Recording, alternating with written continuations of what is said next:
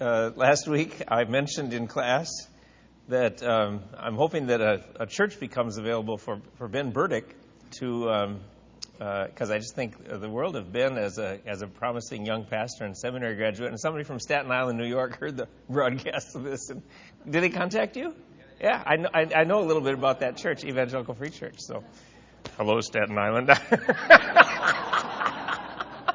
It's good. Anybody else need a good pastor? Ben is right here. All right. Good. Well, thank you.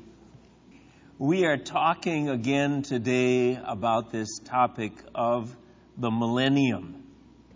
What is it? When does it happen? And then what about this other topic related to this? There's predictions of a great tribulation, a great time of suffering and hardship on the earth. And when will that happen? So, here's our schedule. Today we'll talk about the postmillennial view and the premillennial view, and next Sunday, April 5th, final judgment, and the doctrine of hell, a very difficult doctrine to talk about, but it's there in the Bible, and Pastor Jamie mentioned it, I think, faithfully and accurately again this morning in the sermon. And then April 12th, no class because it's Easter, and many more visitors on campus.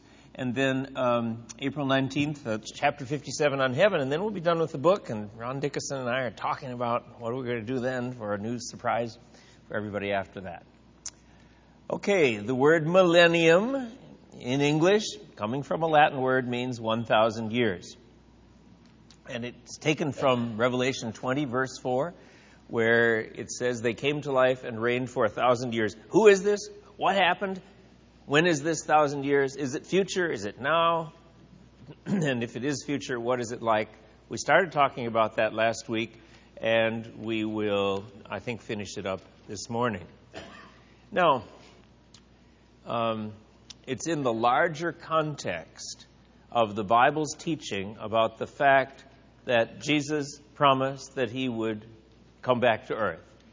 Says, and if I'm going to prepare a place for you, and if I go, I will come again and receive you to myself, or take you to myself, that where I am, there you may be also. So, Jesus said he will come back. When he ascended into heaven, the angels that were there when he went up into heaven said, he will come in the same way that you have seen him go into heaven. So there's a promise again and again in the Bible that Jesus is going to come back. And what will happen when he comes back? Well, here I'm going to read now this primary passage on this teaching from Revelation 20. And the question is, how do we figure out what this means? Let's read it together. It's on the back page of your handout, too, if you want to follow it along there, or in your Bible. Last book in the Bible, near the end of that book, Revelation 20, the Apostle John says, then I saw an angel coming down from heaven, holding in his hand the key to the bottomless pit and a great chain. And he seized the dragon, that ancient serpent who is the devil and Satan, and bound him for 1,000 years. It's the first mention of that 1,000 years, that millennium. Satan is bound during that time. And threw him into the pit and shut it and sealed it over him so that he might not deceive the nations any longer until the 1,000 years were ended. After that, he must be released for a little while. So there's a prediction of this time when Satan is bound for 1,000 years and then he's released after it. And that's, in trying to figure out what this is and when it happens, that's important to remember. During that time, Satan is thrown into the pit and bound, and then he's released for a while. Then I saw thrones, and seated on them were those to whom the authority to judge was committed. I also saw the souls of those who had been beheaded for the testimony of Jesus and for the word of God, and those who had not worshipped the beast or its image and had not received its mark on their foreheads or their hands. They came to life and reigned with Christ for 1,000 years. So Satan is thrown into this pit for 1,000 years, but these people are reigning with Christ for 1,000 years. And it looks like they came to life. It looks like they experienced a resurrection. The rest of the dead didn't come to life until the 1,000 years were ended. This is the first resurrection. Blessed and holy is the one who shares in the first resurrection. Over such the second death has no power, but they will be priests of God and of Christ, and they will reign with him for 1,000 years. It's saying the same thing. They will reign with Christ for 1,000 years. And when the 1,000 years are ended, Satan will be released from his prison and will come out to deceive the nations that are at the four corners of the earth, Gog and Magog, to deliver them for battle. Their number is like the sand of the sea. And they marched up over the broad plain of the earth and surrounded the camp of the saints and the beloved city. But fire came down from heaven and consumed them. And the devil who had deceived them was thrown into the lake of fire and sulfur, where the beast and the false prophet were, and they will be tormented day and night forever and ever. Well, last week we looked at the view called amillennialism. This is a view that Revelation 20 really isn't talking about the future at all. It's just talking about, in a very symbolic and figurative way, it's talking about the fact that Christ is now reigning in heaven. All authority in heaven and earth has been given to me, he says. And people who die go to be with him, and they reign with him in heaven. That's amillennialism. And the chart of the future with amillennialism is that there's no future millennium. Here we are in the church age. 2009 might be here, might be here, might be here, might be here. We don't know. 2009 is in the church age. And then, all of a sudden, Christ comes back. Believers and unbelievers are raised. There's final judgment. And then there's new heavens and new earth and the eternal state. Where's the millennium? They would say, well, Revelation 20 is such symbolic language. It just refers to this present age. And then people say, well, wait a minute. Is Satan bound right now? Yep. And that the gospel goes to the nations. And so there's some restriction of Satan's activity. And that's the view that we looked at last week. And then I had some objections to it that we went through. I'm not going to spend time on that. Now, there's another view called postmillennialism. That is, these people think that the church age is going to get better and better and better and better, and the gospel is going to win more and more people, and pretty soon it's going to be quite a wonderful earth to live on because the teachings of Christ and his influence will become so powerful that the earth will just be a wonderful place to live. And then after 1,000 years of that wonderful state of the earth being better, post the millennium, after the millennium, Christ will come back, and there'll be resurrection and judgment and an eternal state. I'll look at that view in a minute. It's not a really common view, but Jonathan Edwards, the American theologian in the early history of the United States, held that view, and some other people, when everything was looking good in terms of the development of the United States and the new freedoms that were available to everyone and the spread of Christian influence there. Then the third view, and the one I hold, is premillennialism. I think that the church age is going to go on until a day when suddenly Christ comes back. He catches up believers to be with himself. 1 Thessalonians 4. The Lord himself will descend from heaven with a cry of command, the voice of the archangel, and the sound of the trumpet of God. We who are alive, who are left, will be caught up together with them in the clouds to meet with the Lord in the air. And then I think immediately we come right back to earth and reign with Christ for 1,000 years. A wonderful earthly reign of Christ where Satan and demons no longer have any influence on the earth, and that is the millennium. And then after that, Satan is loosed for a while from his prison, and then he's defeated decisively by the Lord, and there's a resurrection of unbelievers and final judgment, and then new heavens and new earth. That's the view I hold. Now, there are two varieties of that. Two varieties of premillennialism. Depends on where the tribulation comes. The tribulation, a time of great suffering and hardship on the earth. Some people, including me, think the tribulation is going to come here during this church age before Christ comes back. And the Christians then, will we go through it or not? In this view. Yeah, because see, we're right here in the church age. We're caught up and we come right back down to earth. There's no long gap. But so we go through the tribulation. And that's what I'm going to argue for today. Many other people, including, I would say, the majority of the faculty at Phoenix Seminary, and Pastor Darrell, and I think Jamie, although I haven't asked him specifically, or I can't remember what he holds, but would hold to a different view and see the tribulation here.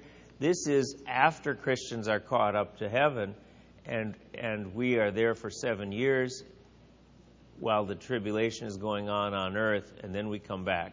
So there's the difference, and we'll get to those. That's a pre-tribulational view, that is, Christ comes back before the tribulation. Okay, that's the overview.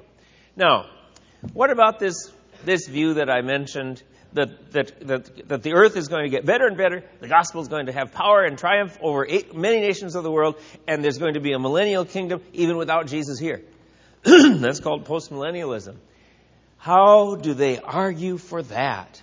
Well, they say, let's just believe very strongly in the power of the gospel. Look, the Great Commission leads us to expect the gospel to go forth and result in a largely Christian world. Didn't Jesus say, all authority in heaven and on earth has been given to me? Matthew 28:18-20. Go therefore and make disciples of all nations, baptizing them in the name of the Father and of the Son and of the Holy Spirit, teaching them to observe all that I have commanded you. So, don't we believe that this is going to happen and that all nations will be discipled?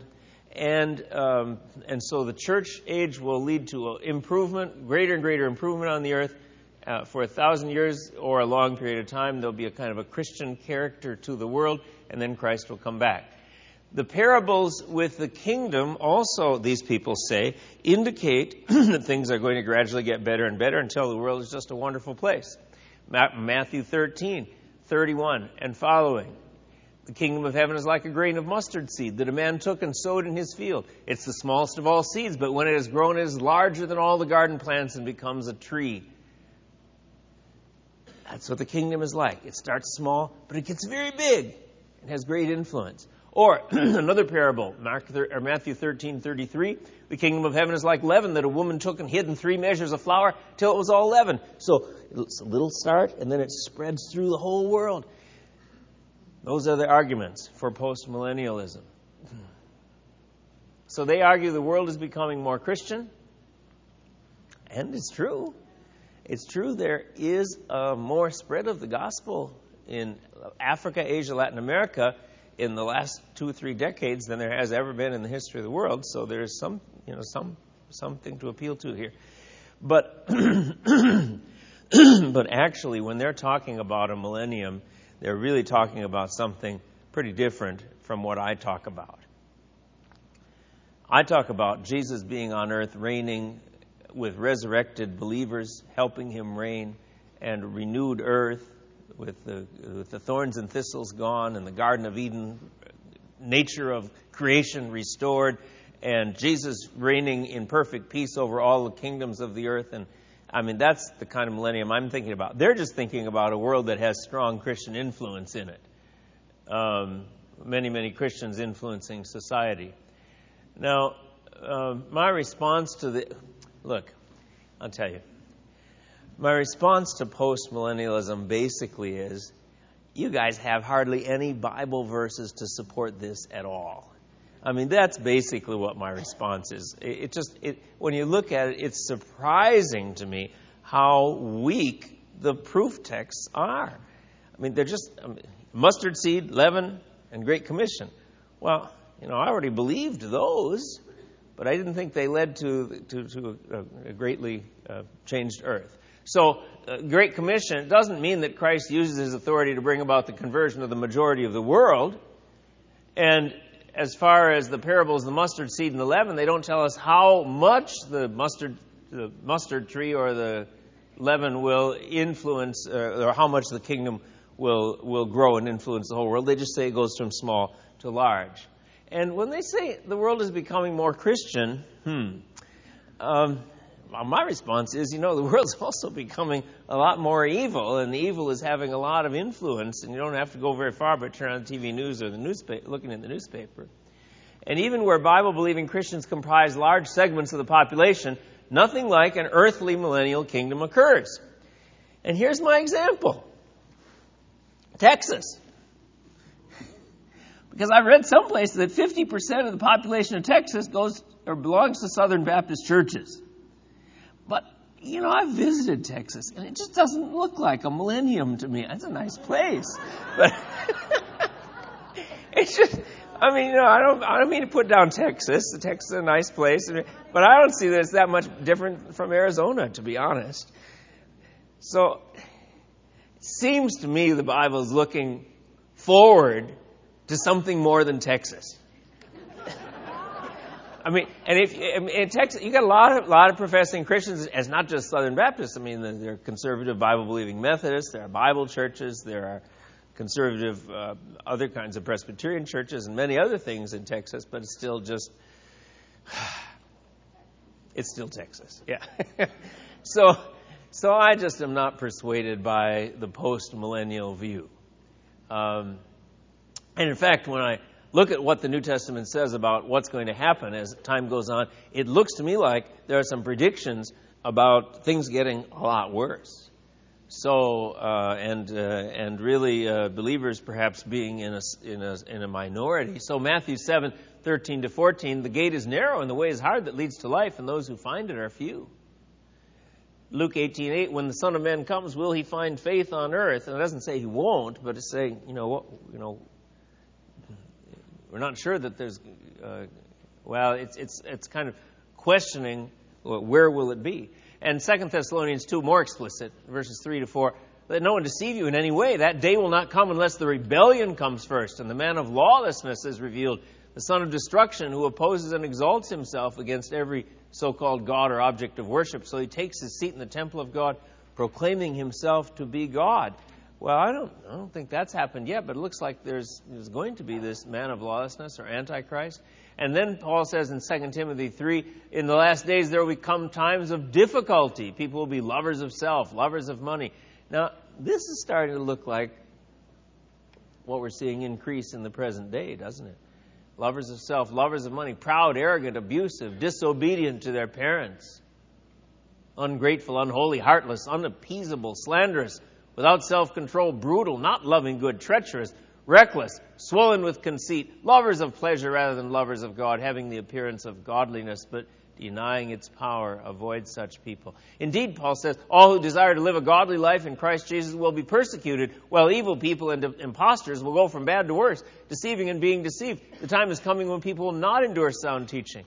So, and Matthew 24, talking about this tribulation, Matthew 24:21 and following, for then there will be great tribulation, such as has not been from the beginning of the world until now, no, and never will be. And if those days had not been cut short, no human being would be saved. But for the sake of the elect, those days will be cut short. Immediately after the tribulation of those days, the sun will be darkened, and the moon will not give its light, and the stars will fall from heaven, and the powers of the heavens will be shaken. Then will appear in heaven the sign of the Son of Man. And then all the tribes of the earth will mourn, and they will see the Son of Man coming on the clouds of heaven with power and great glory. Doesn't it look like from this passage that Jesus is saying things are going to get worse and worse, and then they'll see the Son of Man coming back on the clouds of heaven with power and great glory? So that's what the course of history looks like to me. Many passages indicate that Christ could return soon, and we must be ready, for him to return. Oh, this is also, in response to this idea that there's going to be the earth getting better and better, and then it's going to be so Christian that there'll be 1,000 years before Christ comes back. Well, I think we had all those verses a couple weeks ago about how Jesus could come at any time, be ready, he's coming at a time you don't expect. And I don't think postmillennialists can do that, because they're going to wait till this millennium is set up, and then they got another 1,000 years to wait. So that's another argument against the postmillennial view. So I don't find that persuasive. What do I find valuable in the postmillennial view? Their encouragement to us to believe in the power of the gospel to change people's lives.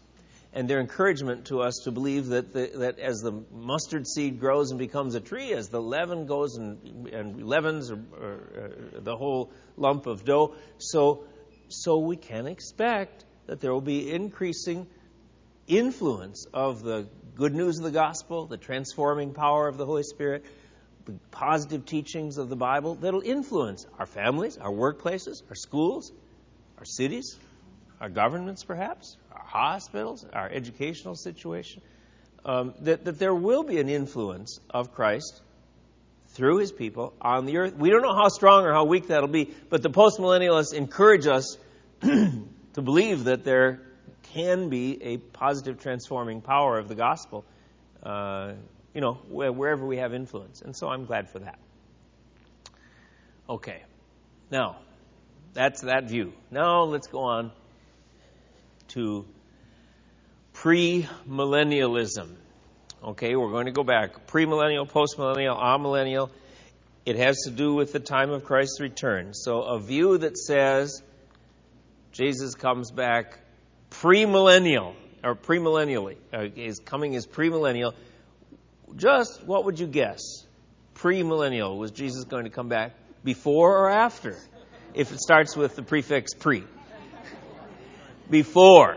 All right. Premillennial means Jesus comes back pre the millennium or before the millennium. And that's the view I hold. So on this picture up here, we have Christ coming back before this millennium. He comes back, in fact, to set up this millennium. And that's the view that I now think to be true. But see, some people will say to me, but wait a minute, Wayne. When Jesus comes back, why doesn't he just have judgment and new heavens and new earth and get everything over with? Why do you have this 1,000 years stuck in here, this extra time before everything gets all wrapped up? Well, answer one is it looks like Revelation 20 is talking about that. But answer two is there are some other verses that look like that. Oh, look at this. Isaiah 65:20. No more shall there be in it an infant who lives but a few days, or an old man who does not fill out his days. For the young man shall die 100 years old, and the sinner 100 years old shall be accursed. This is not a normal state of affairs that we see now. A young man 100 years old but dying? What? I don't know. No more infants who live just a few days. People live, but then they still die. It doesn't look like it's this present age, but it doesn't look like new heavens and new earth where nobody dies. It's like something's different. And look at this, Zechariah 14. Then the Lord your God will come, and the Holy Ones with him. On that day there shall be neither cold nor frost. There shall be continuous days, known to the Lord, not day and night. For at evening there shall be light. On that day living waters shall flow out from Jerusalem. Oh, that's wonderful. You think, this might be new heavens and new earth, might be the eternal state. And the Lord will become king over all the earth. On that day the Lord will be one and his name one. But wait a minute. Is it the new heavens and new earth? No, because this shall be the plague with which the Lord will smite all the peoples that wage war against Jerusalem. You still got evil. See, it isn't all cast into the lake of fire and put in hell. There are people on earth doing evil. And the peoples that wage war against Jerusalem, their flesh shall rot while they're still in their feet. Their eyes shall rot in their sockets. Their tongues shall rot in their mouths. Then everyone that survives of all the nations that have come against Jerusalem shall go up year after year to worship the King, the Lord of hosts. So it looks like the Lord is king on earth, but there's still some rebellion and some evil. He defeats it, and some of those people come and worship him. That's another passage from Zechariah 14. It doesn't look like this age, but because the Lord is on the earth as king, but it doesn't look like eternal state either. And then there's some New Testament passages in addition to Revelation 20 that look like this. Revelation 2, 26 to 27. The one who conquers and who keeps my words until the end, to him I will give authority over the nations, and he will rule them with a rod of iron, as when earthen pots are broken in pieces, even as I myself have received authority from my Father. Well, this is not right now. Jesus giving authority over the nations to the one who conquers. But it's also not new heavens and new earth because there's still evil. He will rule them with a rod of iron, as when earthen pots are broken in pieces. There's an earthly reign with believers sharing with Christ in that reign. Excuse me. And it looks like that reign is being exercised even over evil unbelievers who are rebelling against Christ. So that Revelation 2 looks like that future state. And you can get a little bit of a hint of it in 1 Corinthians 15. As in Adam all die, so also in Christ shall all be made alive. That talks about our resurrection bodies. But each in his own order. Now he talks about three events, one after the other. First, Christ the first fruits. Christ rose from the dead. He had a resurrection body. Then, at his coming, that's Christ's coming, those who belong to Christ. Then we get resurrection bodies. Then comes the end when he delivers the kingdom of God the Father after destroying every rule and authority and power. This word then in the passage, epeta and eta, they're in Greek, they both mean something that happens after something else. So after we get resurrection bodies, after that comes the end when he delivers the kingdom after destroying every rule and authority and power. So it looks like Christ gets a resurrection body, then we get resurrection body, then he destroys every rule and authority and power, then he delivers the kingdom to God the Father. It looks like there's a gap in there. Maybe you can't absolutely prove it, but it seems consistent with that passage. And then it seems to me the clincher is that this is just the easiest, clearest way to interpret Revelation 20. That an angel seized the devil, bound him, cast him into the bottomless pit, sealed it over him so that he should deceive the nations no more.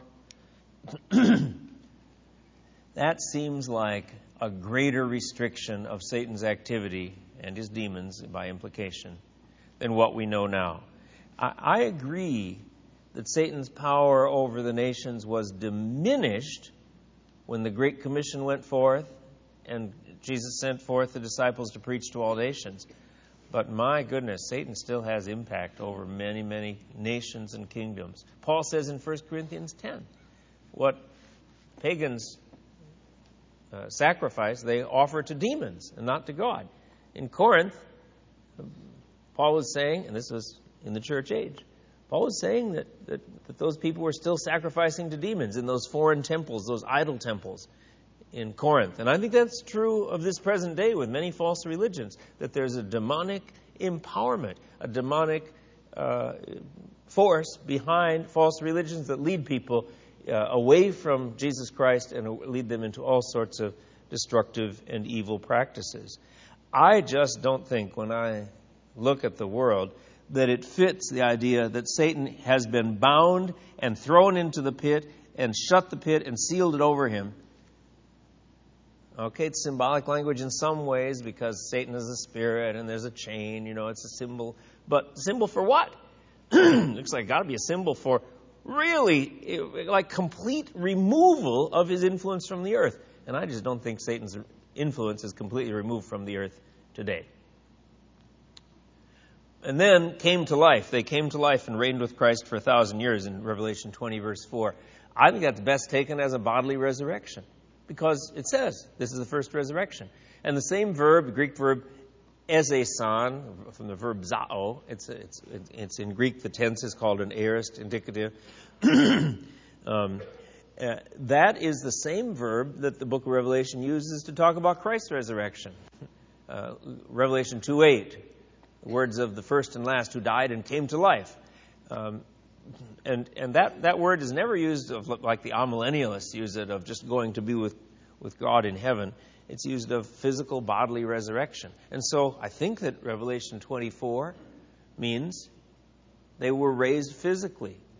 Their bodies were made new, and they reigned with Christ for 1,000 years. That makes sense. And see, when the Bible talks about reigning with Christ, the amillennialists say, Christians in heaven are now reigning with Christ. But that isn't the way the Bible talks about reigning with Christ. It looks like it's something still future. Luke 19:17, well done, good servant, because you have been faithful in a very little, you shall have authority over 10 cities. That's future. And you are to be over 5 cities. 1 Corinthians 6:3, still future. Do you not know that we are to judge angels? How much more matters pertaining to this life?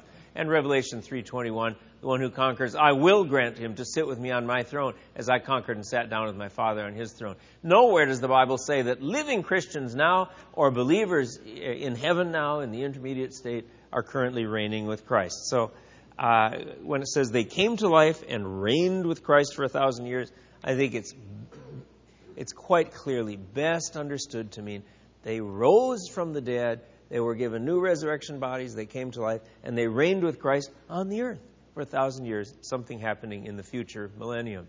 Conclusion. I think that this age is going to go on for an unknown number of years still. And then suddenly, maybe today, maybe 5 years from now, maybe 100 years from now, I don't know. Suddenly, one day, I think Christ will return physically, bodily to the earth. We'll be caught up to meet him and to welcome him as a coming king. And we'll be given new resurrection bodies. People who have died, their bodies will be raised and made perfect. But if we're still here on the earth, all of a sudden, wow, we'll feel all young again. We want to run and jump. And it's been 40 years since I felt that way. I think you're going to be thinking, and even better than that, our bodies will be made perfect, and we'll be caught up to meet with Christ, and then we'll come with him back to the earth, and he'll give us positions of authority and responsibility in various areas over this earth on which he will reign. We will reign with him then in new resurrection bodies that will never grow weak or old again. And all nations will serve him, but not all people will believe. And over the course of many generations, there will be an increase in the number of people who submit, but not willingly, to Christ. And their hearts are still rebellious against him. And then at the end of the 1,000 years, Satan will be released from his prison and from the bottomless pit, and he'll lead the unbelievers in the earth in a great rebellion against Christ. But they will be decisively defeated. Now, does that fit with Revelation 20, that picture? It seems to me to fit. Now we'll read the verses again and see if that picture makes sense. And I saw an angel coming down from heaven, holding in his hand the key to the bottomless pit and a great chain. And he seized the dragon, that ancient serpent, who is the devil and Satan, and bound him for 1,000 years. I think that's still future. And threw him into the pit and shut it and sealed it over him so that he might not deceive the nations any longer until the 1,000 years were ended. After that, he must be released for a while. Then I saw thrones, and seated on them were those to whom the authority to judge was committed. Also I saw the souls of those who had been beheaded for the testimony of Jesus and for the word of God, and those who had not worshipped the beast or its image, and had not received its mark on their foreheads or hand. See, I think this has to be still future, because I don't think we've seen the beast that requires people to worship him and have the mark of the beast on their forehead or hand so you can't buy or sell. I don't think that's happened yet. So this has still got to be future. They came to life and reigned with Christ for 1,000 years. The rest of the dead did not come to life until the 1,000 years were ended. This is the first resurrection.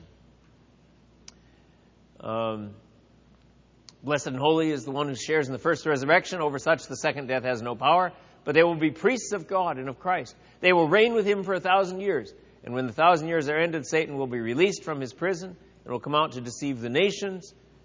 They surrounded the camp of the saints in the beloved city, but fire came down from heaven and consumed them. Now, when I read that on a premillennial view, I say, yeah, it makes sense. I don't have to give special meanings to any of the words.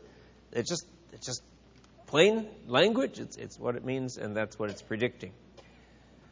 So, to me, to my mind, that is a satisfying explanation. Now I'll stop there before we go on to the remaining question, which is, will we go through a tribulation or not? But let's just, does this premillennial view make sense to you? Is it persuasive? I know it sounds unusual, but do you want to interact on that for a while?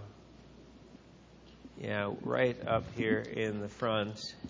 Oh, my question is where it says the rest of the dead. Carol, yes, yeah, sir. go ahead. The rest of the dead will remain, and then they will come back after the 1,000 years. Yep. So who are the rest of the dead? I think that's unbelievers, people who haven't trusted in Christ. When Christ comes back, believers will be raised from the dead and get new bodies and reign with Christ. But the unbelievers who weren't saved, they'll remain dead for 1,000 years still, until the resurrection of judgment after the 1,000 years. Okay. Thanks, Carol. I didn't say that, but yeah, that's important. Yeah. I think that means that it'll be pretty evident then who was saved and who wasn't. Yeah. Okay, back here. Yeah, go ahead. What's your name again? Cheryl. I have a question. I think you said that people would live 100 years during the millennium. Yeah. Maybe. Well, Yeah. then, as the believers die during that 1,000-year millennium, they get resurrected yet a second time? I Or- don't, yeah. Okay. We were believers before Christ came back, so we get resurrection bodies and we never die again. Okay? But what is that? The sinner will die 100 years old. I think that there's an improvement in everybody's health because the earth is better and there aren't so many diseases and people treat their bodies better and I don't know. So it's a better time even for unbelievers, but they eventually die. And I think, Cheryl? Yes. I think during that millennium, probably many millions of people will come to trust in Christ, but they won't get new bodies. They'll just trust in Christ, they'll grow it, and they'll die and wait for the second resurrection. But you're saying the believers, they will live the entire 1,000 years? Yes, in new Okay. bodies that don't ever grow old. Okay. The people Neat. who were believers when Christ came back. Okay. And that sounds a little strange at first. And that's why these amillennialists who I'm kind of arguing against all the time, they say, that's too strange for me to believe in. But I think it's there. And so probably when we're in it, I don't think we'll think it's strange. I think we'll think it's great. Okay. Thank Okay. you. All right. Yep. I've got to ask your name again. I'm Dean. Dean. But the Isaiah 65 chapters, or in the middle there, verse 17 starts out with saying, a new heaven and a new earth God creates. So I'm not sure how that really jives with the millennial interpretation of what follows there a couple verses later. Yeah.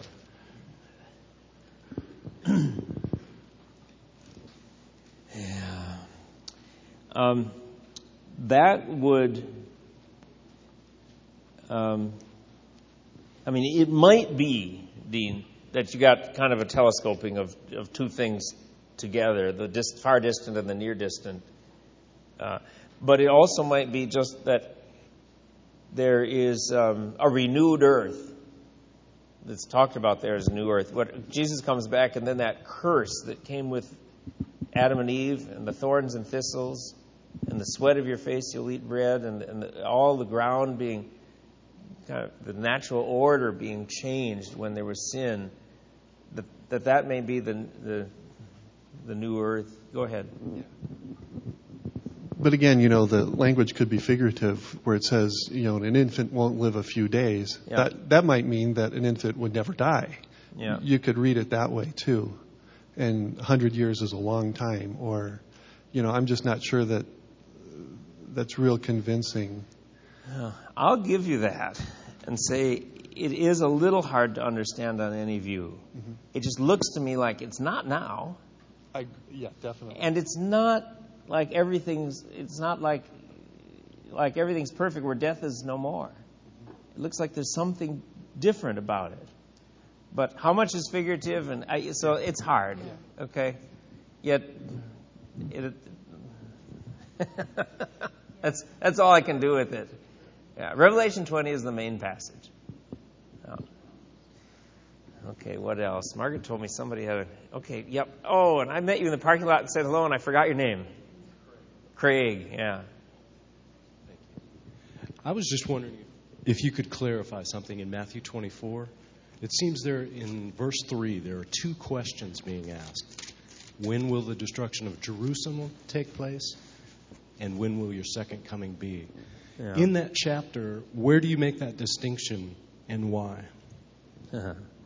That's a huge question.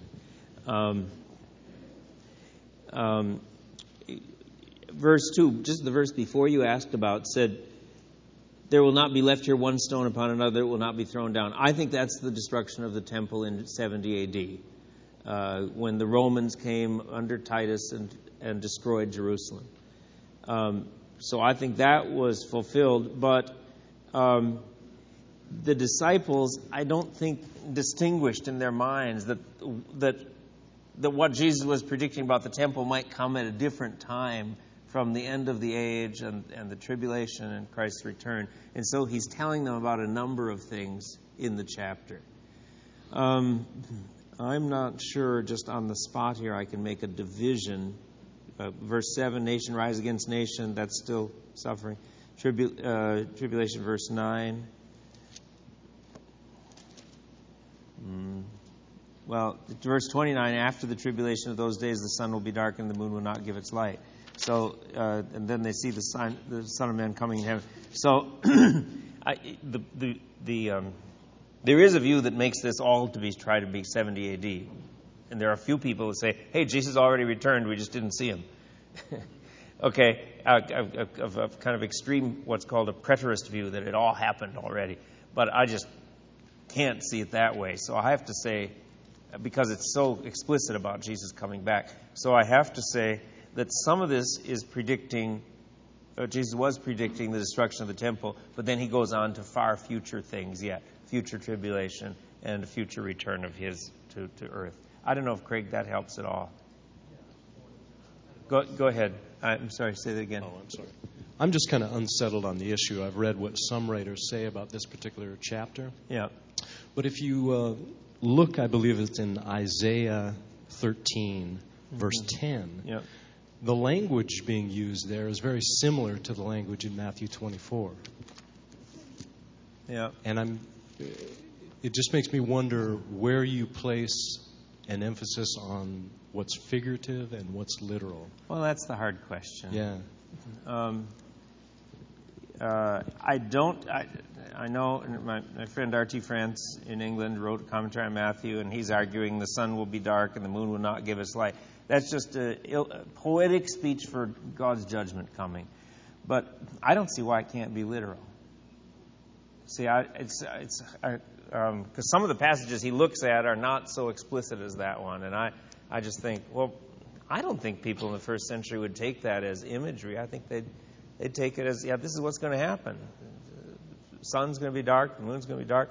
I mean, isn't that how people read it? Just reading it normally. So I think there's more explicit detail about the end. But when Craig's asking this, you can see how you get in the academic world and people are saying, well, this is figurative, this isn't, this is imagery, this isn't, no, this is literal, this isn't.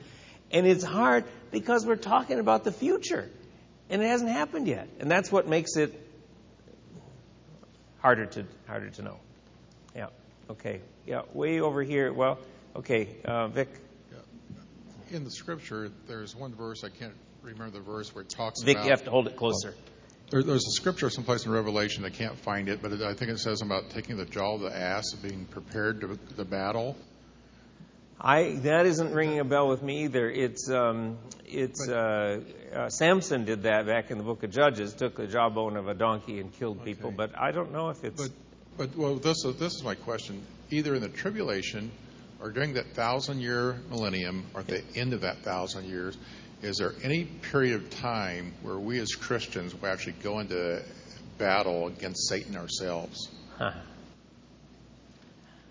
I don't know against Satan. I mean, I do think we have authority in this age to rebuke demonic forces and command them to leave in Jesus' name. We talked about that way back in chapter 20.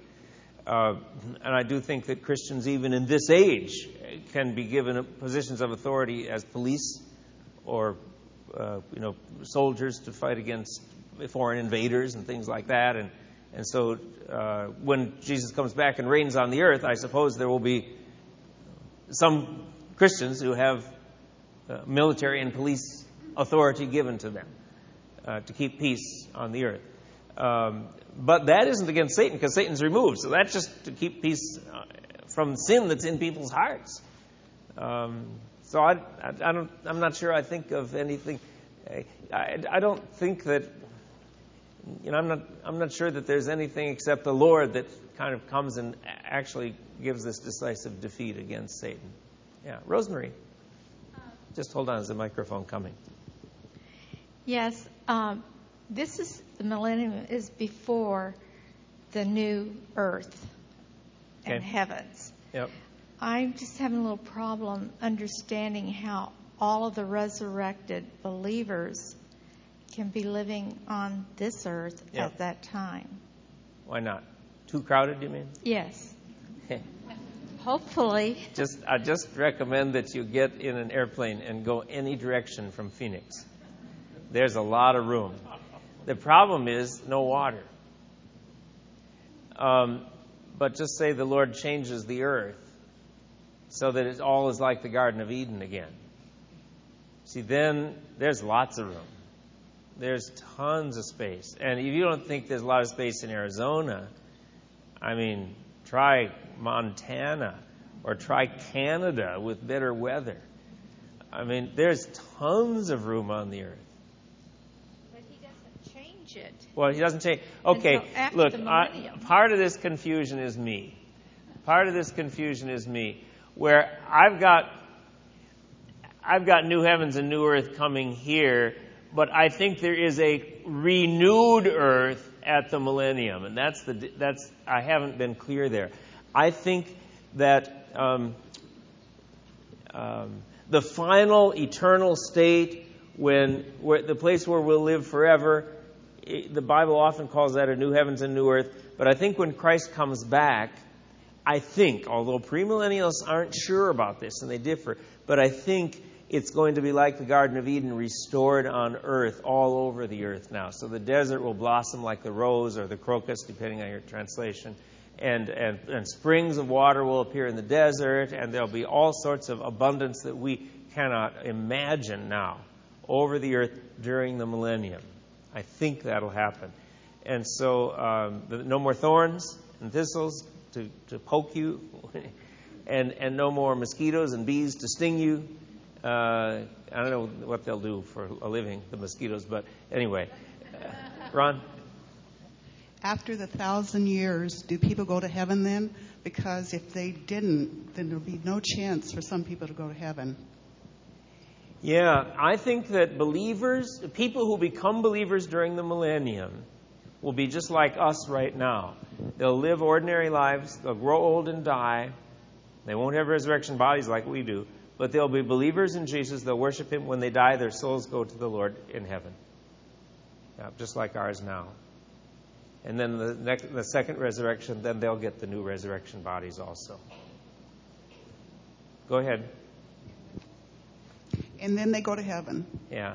Well, I think their souls go to heaven just like ours would if we died today. And after the 1,000 years, well, then you get this picture in Revelation 21 where the New Jerusalem comes down to earth, and they're kind of linked together, and then the heavenly city, that's this huge new city, comes down to the earth, and they're joined together, and we live in both of them somehow forever. So we'll get to that in 2 weeks or 3 weeks. Okay. Whoa! I know this sounds unusual, but I'm just trying to say this looks like to me what this is teaching. So I believe it. And is there a takeaway for us today? Yeah. Be faithful in what the Lord calls you to do. In a way, all of this life is just the Lord testing us. Are you going to be faithful in bringing the refreshments on Sunday morning, or in caring for that friend that God, or that family member that God wants you to care for? He's giving you responsibilities and testing you and preparing you for future responsibility. So whatever He calls you to, whatever He asks you to do, be faithful and trust Him. And grow in relationship with Him. Okay? Are we okay with that? Now, I've got a few minutes left, and I'm going to walk through the end of the outline on why I think Christians will go through this time of great tribulation, but with the provision that you understand that there are many really wonderful, solid, wise Bible teachers who don't agree with me on this. So if you don't agree with me, I'm okay. Let's look at point E on your outline, the time of a great tribulation. There are people who argue for let's see where I am here. A pre-tribulational rapture. Pre-tribulational would mean Christ comes back before the tribulation. Oh, well, here's a new twist now. that we are taken out of the earth before this time of great suffering. The arguments are, number one, it's inappropriate for believers to be on earth during that time when God's wrath is poured out on the earth. And number two, Revelation 3:10 seems to promise that the church will be removed. Revelation 3:10, because you have kept my word about, this is to the church in Philadelphia. Jesus says, because you've kept my word about patient endurance, I will keep you from the hour of trial that is coming on the whole world, to try those who dwell on the earth. And so if Christ comes after the tribulation, here's another argument. If Christ comes after the tribulation and defeats all his enemies, I mean, now, see, they're arguing against my view. They're saying, you say there's going to be a tribulation, and then Christ is going to come back and defeat all his enemies that rebelled against him. Well, where are you going to get all these unbelievers to rebel later then? I thought he defeated everybody. Where are these unbelievers going to come from to populate that millennial kingdom? And then there's another argument for this, and that is if you believe this, then you don't have to think, well, there are going to be signs yet to be fulfilled, like, the Antichrist and the tribulation and wars and rumors of wars, because those will happen during the tribulation, and Christ could come back suddenly, surprisingly, anytime right now. Those are the four arguments in favor. My response to that is, it just seems to me inconsistent with the New Testament descriptions of the tribulation to say that all suffering during that time is the result of the wrath of God. Much is due to the fact that there's evil in people's hearts. Wickedness is multiplied, Matthew 24:12. And there's a persecution of the church. And there's opposition from Satan. It isn't just the wrath of God that makes it hard on the earth. It's the evil in people's hearts. And it's Satan's activity during the tribulation. And then Jesus promised, that Revelation 3 passage, Jesus promises to keep the church in Philadelphia safe from the hour of trial. That's not enough to say the entire church throughout the church age is going to be kept from the hour of trial or taken out of the world prior to the tribulation. It looks to me like that's just addressed to a specific church in a specific situation and isn't meant to be addressed to all believers for all times. And then number three, Christ's defeat of his enemies doesn't mean they'll all be just vaporized or annihilated or cast into hell. Some of them will just submit and they'll say, I give up. You're king over the earth. And they may not in their hearts believe in him, but they'll just submit to him and they'll surrender, but they'll be unbelievers. And then as far as how can I believe that Jesus could come back anytime? Because I'm not sure if some of these signs have been fulfilled or not. So I'm saying, I think there's going to be yet a greater Antichrist. I think there's going to be a persecution that's coming greater than the one we've seen. But I'm not quite sure, because it also tells me to be ready. So maybe Jesus will come back anytime. And so I think it's unlikely, but it's possible the signs have been fulfilled. And that was 2 lessons ago that I talked about that. And that can let me believe that Christ could come back at any time. Now, I've got to say one more thing. There's an underlying desire that's driving the pre-tribulation view. It isn't that people don't want to go through tribulation, although who would? But there's an underlying view, and that is we've got to get Israel and the church separate. That is, during the tribulation, there will be a distinction between the church and Israel. So Jesus comes back, and he takes the church up to heaven, and Israel then stays on the earth and trusts in Jesus as the Messiah. And the reason that pre-tribulationists want to say that is that they've got a conviction that the Old Testament promises that Israel will inherit the land are going to be fulfilled literally. So you've got to have Jewish people who become believers and trust in Jesus as the Messiah inheriting the land of Israel. And so you see here, Christ comes back, the church goes up to heaven for 7 years. We're not here. Church is gone. Who's on earth? Israel is here on the earth. And so you've got a church in heaven, Israel that becomes believers and trust in Christ on the earth. And that way you can get the fulfillment of these promises that the people of Israel will inherit the land, the literal land of Israel, at some time in the future. And my colleague Paul Wegner, who's an Old Testament professor at Phoenix Seminary, he would hold that, for instance. I think Daryl Del Husay holds that. And I think John doesn't. John Del Husay. So he teaches New Testament. So we have a little friendly discussion here at the seminary. And I respect that view, and I'm not sure that I'm right. But I think that the promises of Israel inheriting the land are probably fulfilled in the true, the greater Israel. That's all of us, the whole church. And we're going to get more than just the land of Israel, so we're going to inherit the whole earth. So that's the way I would understand it. I'm going to skip over the mid-tribulation rapture, the view of Daniel. You can read that in my book if you want to. Daniel 7, that in the middle of the tribulation, Christ will come back. That's a kind of variety of the pre-trib view, but it doesn't look like there's an indication in those passages that will happen. Where do I come down then? I think that the New Testament doesn't anywhere say the church will be removed from the earth before the tribulation. And it looks to me like I just can't find a verse that talks about a secret coming of Christ. It looks noisy and loud and public every time it's talked about. So 1 Thessalonians 4, the Lord himself will descend from heaven with a cry of command, but nobody's going to hear it. And the voice of the archangel, but it's going to be secret.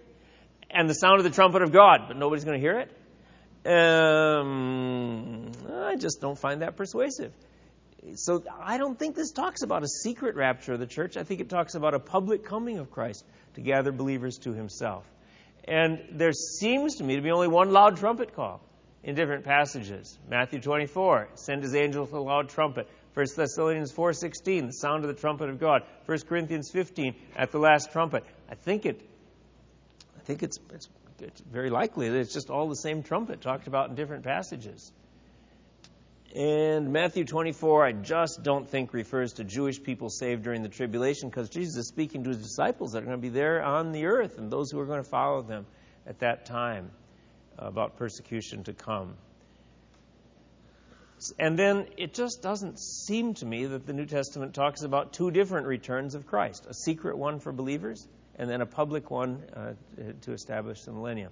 But that's where I would come down, and my conclusion then is, with the great majority of the church throughout history, that the church will go through the time of tribulation predicted by Jesus, and that we Christians should be prepared to endure suffering. In fact, it's frequently been God's way to bring his people through suffering to glory. If you are insulted for the name of Christ, you are blessed, because the Spirit of glory and of God rests upon you. And I've got to say, for my own self, I don't look forward to in any way or long for any time of persecution or suffering for the church. I hope it doesn't come. Jesus said we're to pray, lead us not into temptation, but deliver us from evil. But then I also have to say that God still promises all things work together for good for those who love him and are called according to his purpose. And the testimony of believers throughout history, when times have become very difficult for the church, is that their walk with God has grown very close. And Jesus has been near to them, and he's walked with them and strengthened them and given them great joy in the midst of hardship. And so that's where our focus should be. Be faithful unto death, Revelation 2:10, and I will give you the crown of life. Oh, let's see. Do you want to interact with me just for a minute on that? Anybody? Just have a. I'm right at the end, but I could take one or two. Okay, Melanie Frey. Yeah. I've just believed for a long time, almost 30 years, and you haven't addressed 2 Thessalonians 2, verse 7, about the mystery of lawlessness being revealed when the great restrainer is taken away. Yes. And could you just address that, how the Holy Spirit is involved with this? Yeah. Do you understand? I always believed that was the Holy Spirit, and then when it was removed. Some people think it's the church being taken out of the world. But I think it's possible it is the Holy Spirit's restraining work on the evil of the world generally. And if that is removed, evil could become very, very evil and prepare the way for the Antichrist. I'm not sure, Melanie, but I'm attracted to that view. Is that answering what you're holding? Yeah. Do you understand that I don't have a lot of certainty about what I'm saying here? I'm trying to be fair with you. And the passages are not easy to put together. And I could be wrong on this. I didn't teach on the Trinity or on the deity of Christ or on salvation by faith alone. I didn't teach to say I could be wrong on this. I don't think I am wrong on any of those things. And I don't think you should believe differently on those things. On this, I could be wrong. And I'm just trying to say, here are arguments both ways, and we have freedom to differ. Are you all right with that? Is that okay? Look, let's do this. Jesus is going to come. Everybody agrees he's going to reign as king over the earth.